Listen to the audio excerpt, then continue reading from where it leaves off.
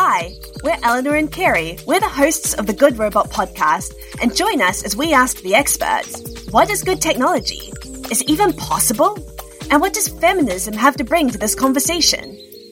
If you want to learn more about today's topic, head over to our website where we've got a full transcript of the episode and a specially curated reading list with work by or picked by our experts. But until then, sit back, relax, and enjoy the episode.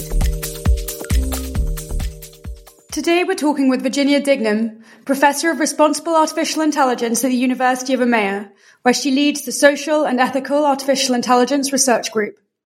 She's a Fellow of the European Artificial Intelligence Association and Associate of the Faculty of Technology, Policy and Management at the Delft University of Technology.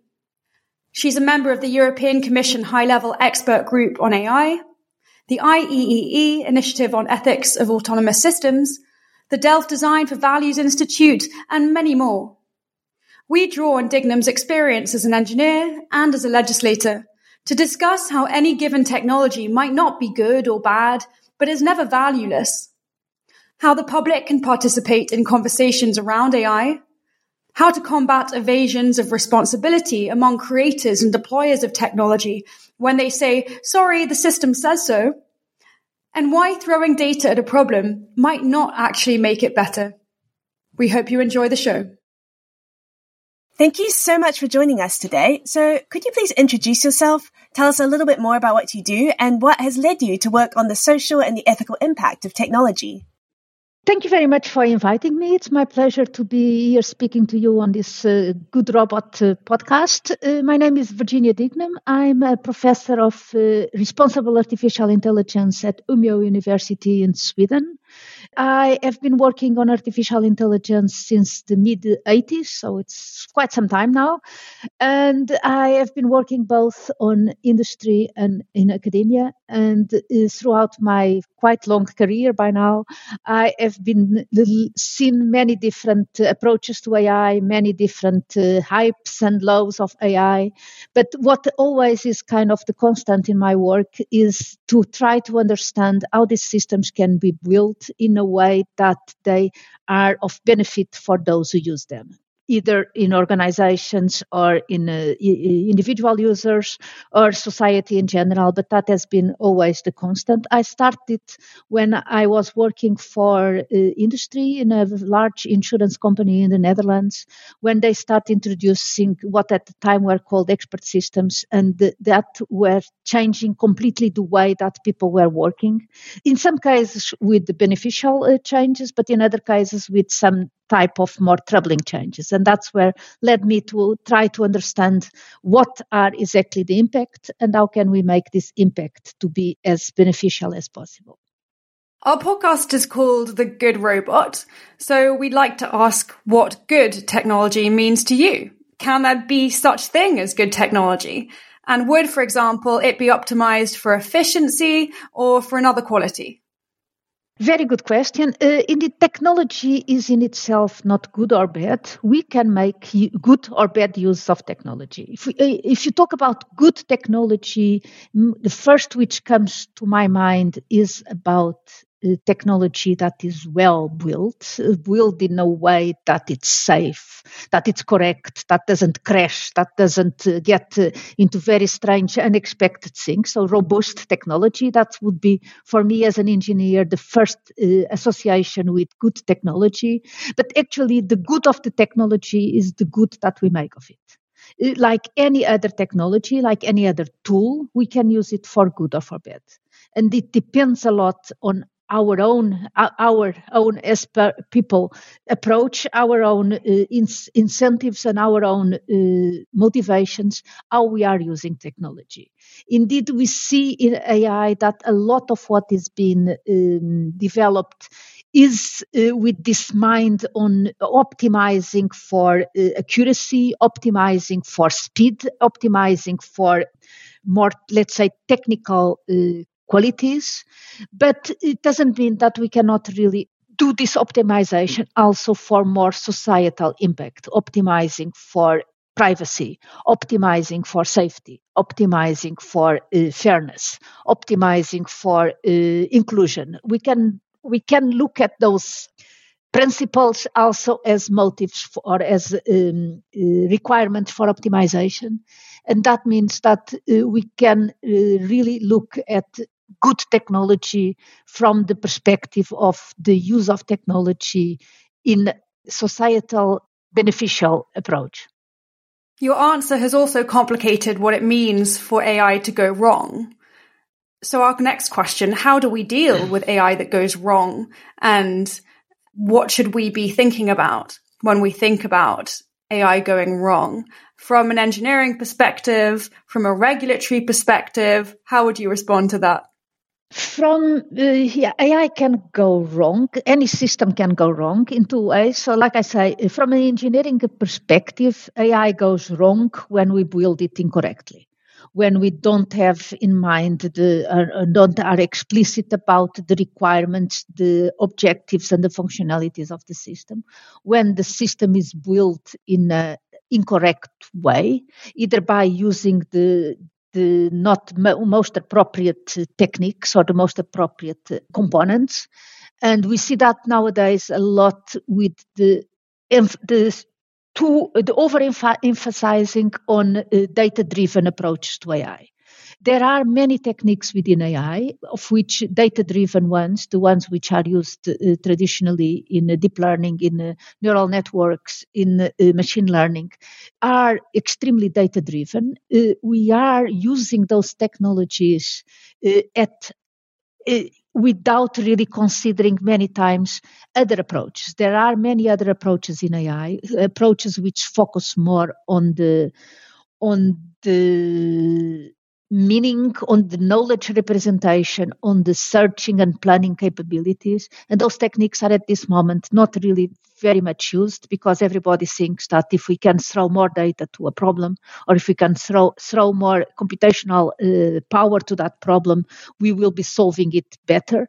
So that is when I think that from an engineering perspective, AI can go wrong, because we don't think about the full-fledged palette of opportunities that are there, the diversity of technologies that are there that can be used, and we just go for the quickest and the easiest, most hyped technology or technique, instead of thinking about what is the problem and what is the best technique for this specific problem.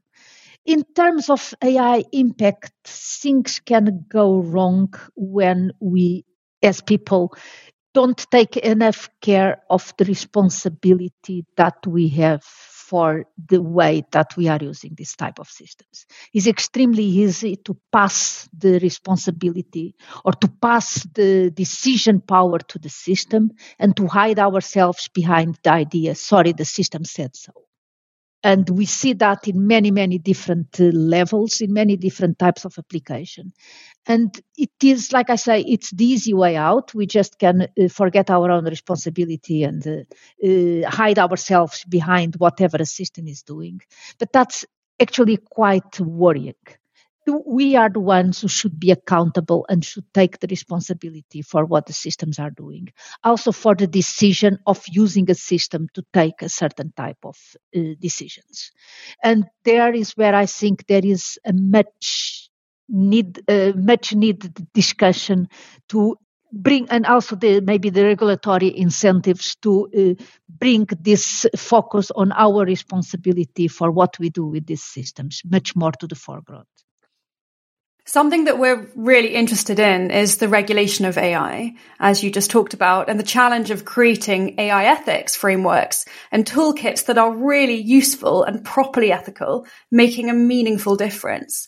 So we're seeing feminist and anti-racist knowledge and methodologies translated extremely effectively into data science guidelines, but practitioners are still on the hunt for ways of making toolkits practicable.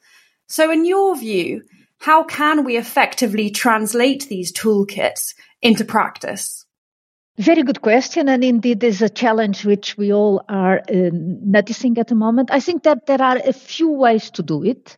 We can think about, indeed, the integration with the standard software development tools, integration with all these methods and processes that practitioners use to develop software and bring the AI ethics as functional and non-functional requirements to the practice of engineers. So it's not something which you add on at the end of the process, which is often what people see. Okay, we have built our system, it works, now we have this extra burden of adding the ethics to it. I think that attitude is what needs to change. Bringing ethics and bringing responsibility and bringing a participatory approach to the design of systems needs to be central and part of it since the very beginning. Is not an add-on, is a fundamental part of the development. So there we have to really work on the integration of these issues with the standard software and the system development approaches that are there. At the same time, we also really need to work on the awareness of what does it mean, and both the awareness by the practitioners, but also the awareness by the public in general. We as public, also as consumers, as citizens, we also have a choice to decide and to demand systems that are built and that integrate fundamental principles of ethics, fundamental principles of human rights and of societal values. We can demand it, and we really need to have the awareness as public, as users, as citizens and consumers. We need really to be made aware that we have this voice and we have this choice to bring into the discussion. And that means as well that from the perspective of policymakers, the perspective of governments and international organizations, that they also need to create the incentives and create the environment in which this voice can be joined to the conversation.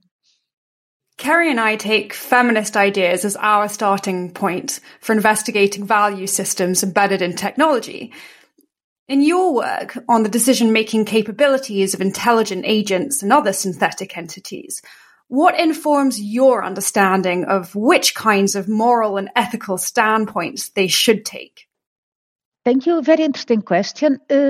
I think that in my work, I try to take a participatory and diverse approach. It is important to realize that each one of us has only a part of the truth, as only a part of the overall understanding of the problem, that we can understand the problem much better if we bring into the discussion many different types of voices. I like to talk better about inclusion in general than just about the gender-based inclusion. I think it's also very important to include different cultures, to include different disciplines, and to include those groups which are usually less considered or less estimated in their type of participation. And that can be many different things. Of course, the gender issue is one which we cannot forget. And in the technology and in engineering in general is still a very important part of the discussion, a very important part of what is missing in the development, in the conversation, let's say. But different cultures, different disciplines, different groups, different ages, diversity, I think that's the key word here. We really need to take a diverse and inclusive approach to the design and development and understanding of these systems. Sometimes things in the world of technology are complicated and need careful explaining. Sometimes they just need a little hard truth. I don't think anyone is going to buy a banana with crypto at any point in the foreseeable future.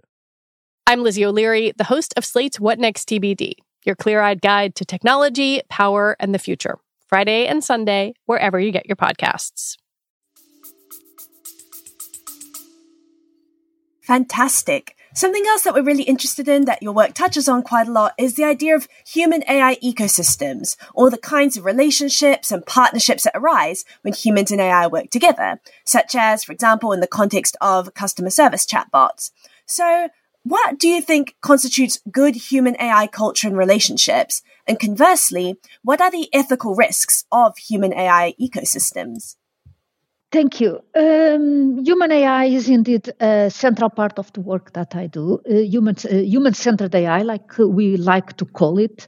It is about designing AI. First, it's about understanding that the AI system is the tool, is the instrument that can be used by humans, by the users, by the society in general, to improve our own well-being, our own condition, let's say. So it is a partnership in which we humans are in the driver's seat, and where we use the AI technology to support our individual and our societal well-being as much as possible. So in this sense, it is important to build the systems to adapt to what the user needs, to what the society needs. Also, it's important to build these systems with the understanding that what is the best for me individually is not always what is the best for society in general. It's not the best for all of us together. So the collective and individual perspective needs to be taken into account in this ecosystem between AI systems and users and humans.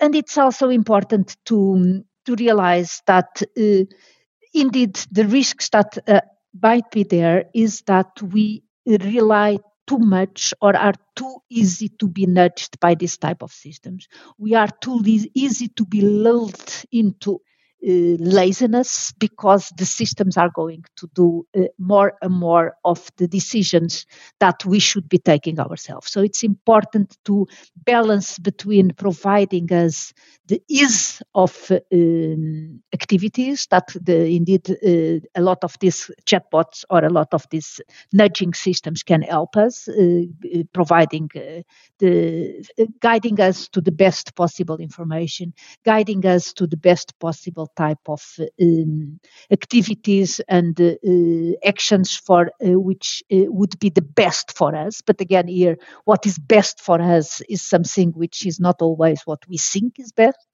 We might want to have something, but that's not necessarily what is maybe the best. So we really need to have this type of openness and acceptance that there is a balance between what we want, what we should want, what is good for us, and what we think we would like. And indeed, the risk here is that we build systems that are too complacent and make us too complacent, too lazy, and you really need to find a good balance between our own awareness, our own well-being, and the ease of decision making that the systems can bring. Something that Carrie and I are thinking about a lot is how people should be educated about AI in order to equip themselves to interact well with AI in these contexts, both in the corporate sector and in society at large. So what do you think are appropriate ways of exploring how people interact, negotiate, trust, and cooperate with autonomous cognitive entities in these different settings? Yeah, good question. I think that the central to this question is to understand that AI is not magic. AI is not the solution to all our problems. No technology is the solution to all our problems. I actually just recently read a quote by Laurie Anderson in which she says, when we think that technology will be the solution to our problems, we don't really understand technology, but we also don't really understand our problems. So it's good to realize that the awareness of AI is to understand that there are limits to what AI can do for us. And there are also limits in what we should want that AI is going to be applied for. So the first part of this awareness, of this education, is to understand what can these systems do?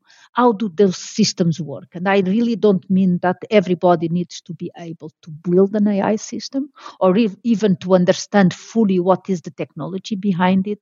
But we really need to understand that these systems, that mostly what we at this moment are calling AI systems, are basically systems that are able to identify patterns in huge amounts of data. And that is very useful in many types of decisions, but it's only one way to look at intelligence. The fact that we identify patterns in data doesn't mean that the system understands what that pattern is. A system can be very good at identifying cats in pictures, but it still will have no idea what a cat is. So we have to realize that this is the level of systems that are taking decisions for us. And we really need to provide this awareness to everybody, and at corporate level, but also at basic education, at public education level. Next to that, we really have to work on the other side, and by that I mean the education of the engineers, of the experts that are building these systems. That, again, there, the point is to bring into the education of computer scientists, the education of engineers, the necessary understanding of the societal and human impact of the technologies that they are building. Technologies are not good or bad, but they are also not valueless. The way that we build technologies embeds, by definition and by necessity, the values that we as engineers have and adhere to. And if we are not aware of this implicit building into the technology, the values that we deem important, we are not really aware of the potential impact of this technology. So in one end, we have to bring everybody to understand AI is not magic. And on the other extreme, the other side of the spectrum, we have to bring engineers to understand that what they are doing does have an impact on the values of and the ethics and on the societal impact of what they have, what they do. And that's so fascinating. And I think we have time for one more question. I'm really interested in what you say about technology not being good or bad, but also not being valueless. And I was wondering, when do you think there's a case for refusing AI? Like, do you think there's certain circumstances where we should just say, actually, either this particular technology is not working for us, it's not contributing to human good, or do you think there's certain circumstances where we say AI is just not the right tool here to be used? Or do you think there's always ways of recuperating AI, so to speak, of improving it and making it better? As an AI researcher, yes, I would believe that there are ways to improve AI. Otherwise, I wouldn't be doing the right thing as a researcher in AI.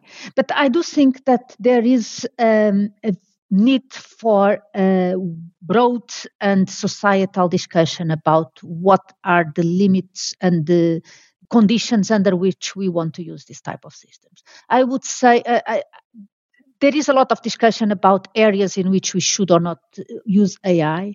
But from my perspective, the moment that we are using a system to take decisions about someone's life, small or big decisions, but are impacting someone's life, and we are using a technology that we cannot fully understand how it leads to a certain result, then we should really start thinking, is this the technology that we want to use?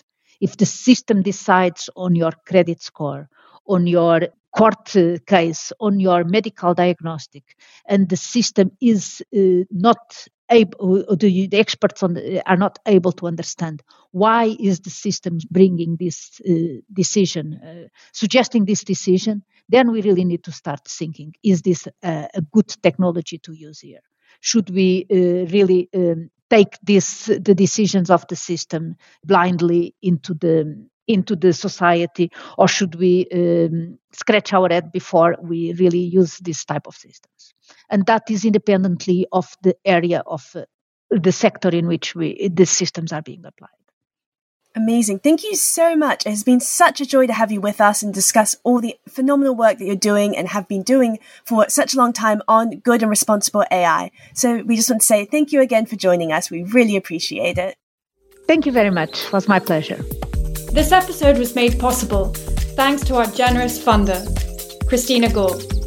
It was written and produced by Dr. Eleanor Drage and Dr. Kerry Mathrath, and edited by Laura Zamulionita.